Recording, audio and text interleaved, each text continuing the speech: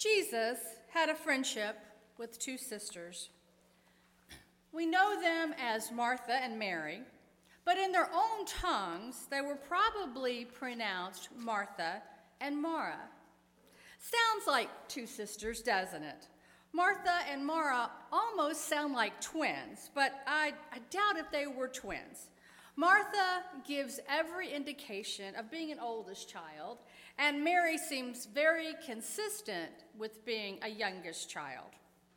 I really think Lazarus died because he couldn't stand being in the middle all the time. Now, these two sisters are not alike.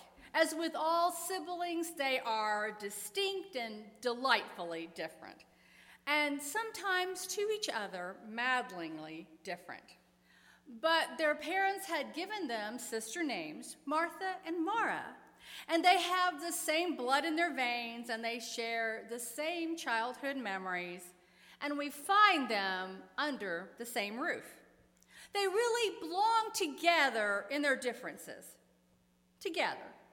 But our story today finds them apart in separate rooms. Mary has gone her own way, and Martha has gone hers, and they're in separate rooms. And one of them is mad at the other for being different. Now, as I read this story, I read it on two levels. On one level, this story is about two real women as archetypes for all of us, men as well as women. They have classically different styles and make different choices, and Jesus has something to say about the choices that they are free to make and the choices that they are free to let each other make. On another level, this story really is like a parable of my own life. Jesus comes to my house and finds my soul divided into two parts. One part wants to manage and rage and do just like Martha, and the other part wants to be still and listen and reflect and just be like Mary. One part is active and one part is passive. One part is longing to pray, and the other part says, "Ann, time's a-wasting." One part of me wants to run like a derby horse, and the other part wants to retreat like a monk. Jesus has come to the house to sit down with both halves and teach them how to hold hands, to integrate them into a real sisterhood. I bet when they were little girls, they played together. Martha and Mary played together, different as they were. I bet they held hands and they played together and they skipped together and they sang together and they did that little child circle dance together. And today Jesus has come to reunite them. I know a woman whose name is Mary Martha. It's always pronounced as just like one word, Mary Martha. Most of us feel a little more like one or the other. A little more like Mary, a little more like Martha, but we feel the tug of the other one. Now, at times, these two parts of us are not kind to us. Sometimes they don't even speak to us. But Christ has come to make us whole. Maybe to teach us how to wear the integrated name, Mary Martha. Now let's do the story. Jesus and his disciples have come to town, and Martha welcomes them into her home. Now, Luke says it is Martha's home, and maybe it's literally her home, and Mary just comes over a lot, which kind of made me think it was a little bit like Roseanne, and Mary was a little bit like Jackie, but I decided I didn't really want to think about it like that. Or maybe both of them live in that house, but it's called Martha's house because she does most of the work. Either way, it's fitting to call the house Martha's house because Martha's part is dominant. In our part of the world, she represents hands-on management, taking charge. She is the bustle of movement, a flurry of initiative. Martha is a fixer and a doer, a type A personality. Now here in the Western world, it's the Martha construct that we value the most. It's the Martha construct that we put all of our hopes in to take charge and solve our problems and save the world. In America, we want all our systems and institutions to be Martha's house. What hopes can we really place in the Mary construct, the way of stillness, listening, reflecting on the words of God? I have heard my own life state a clear preference for being Martha's house. So she's the one who welcomes Jesus when he comes to the door. He knocks on the door, and he embraces her, and she embraces him. Oh, thanks for coming. Thank you for asking. Dinner's not quite ready yet. Oh, but it smells great. Come on in. Let's go in the kitchen and let me help you while we talk.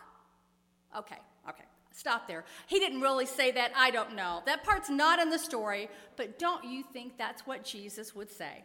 I mean, how could the incarnation of God not know his way around the kitchen? And how could Christ not be a pretty good cook? And didn't he say, I came here not to be served, but to serve? Which really means there's a whole lot of Martha in Jesus. But she says, oh, no, I wouldn't think of it. You just sit down there on the couch and rest for a while. Here's the newspaper. Have a glass of tea, and I'll call you when it's ready. Well, Jesus is a good guest. So he smiles, and he lets her have it her way. Mary's there too, and he embraces her, and when he sits down, she sits at his feet, which is really rather bold of her. You know, when we think of Mary, we think of her as rather passive and demure, but what she did here showed a whole lot of moxie. She's not there for small talk.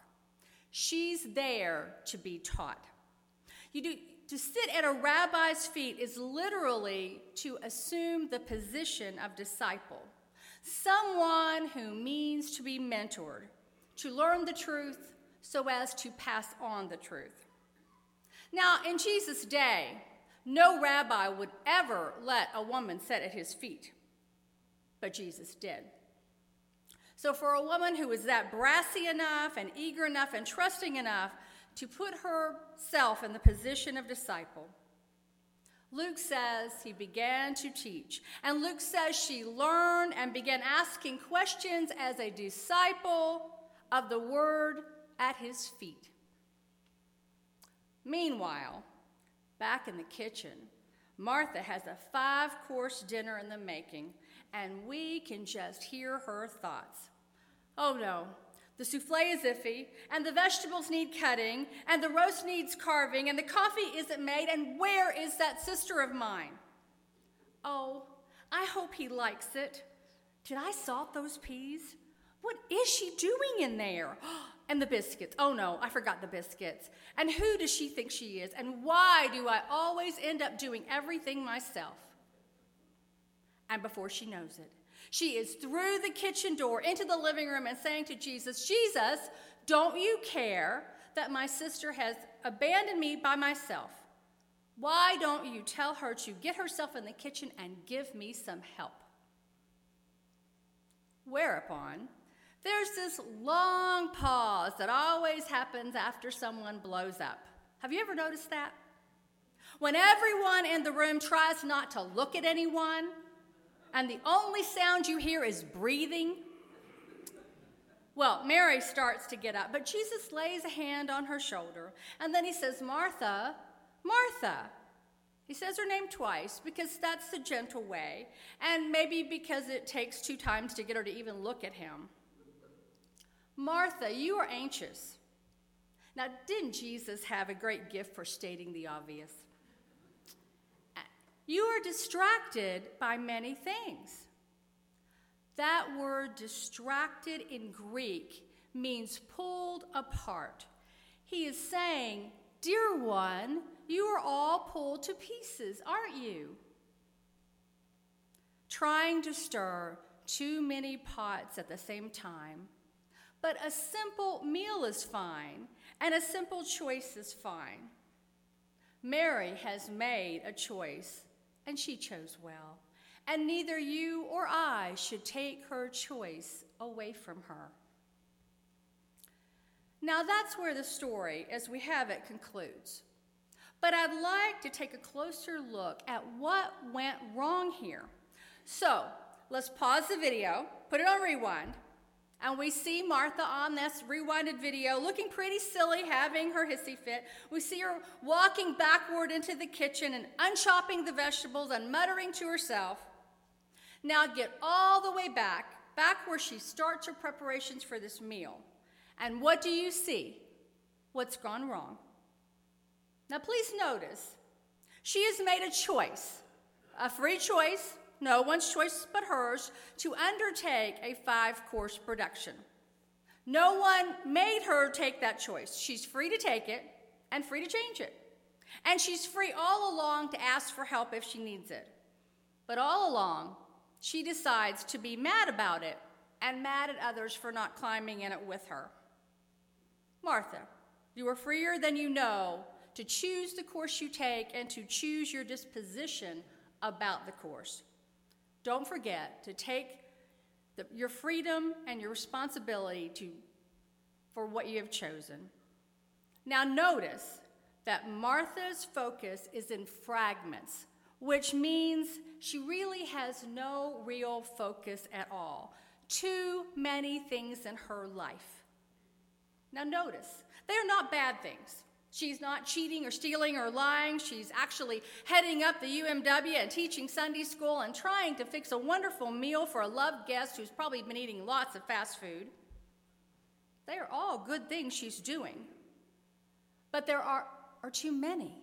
Too many courses to cook, too many pots to stir, too many directions to be running.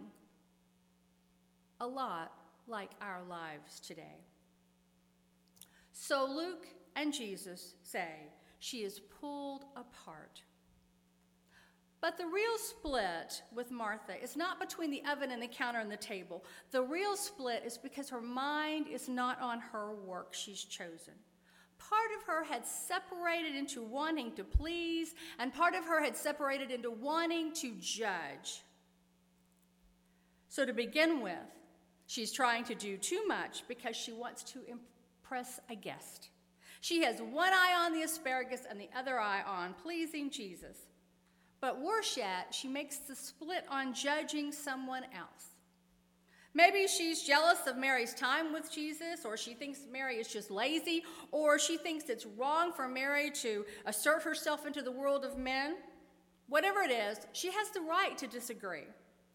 But she has let it distract her, which is stupid, and it's a waste that all of us fall into when we judge each other. And this is the point of Jesus' rebuke. Our culture judges us by what we do, how much we do, and how well we do it. But if all our activities leave us with no time to be still in the Lord's presence and hear God's words to us, then we are very likely to end up anxious and empty inside with service that brings very little joy. Feeling more like God's employee rather than God's child. The one thing needed for Martha is to receive that gracious presence of Jesus, to listen to his words and know that she is valued not for what she does or how well she does it, but simply because she is a child of God. Let nothing distract you from making the best choice you can. And what is the best choice? How do you choose a way of being that doesn't pull you apart with this kind of resentment and distraction and emptiness?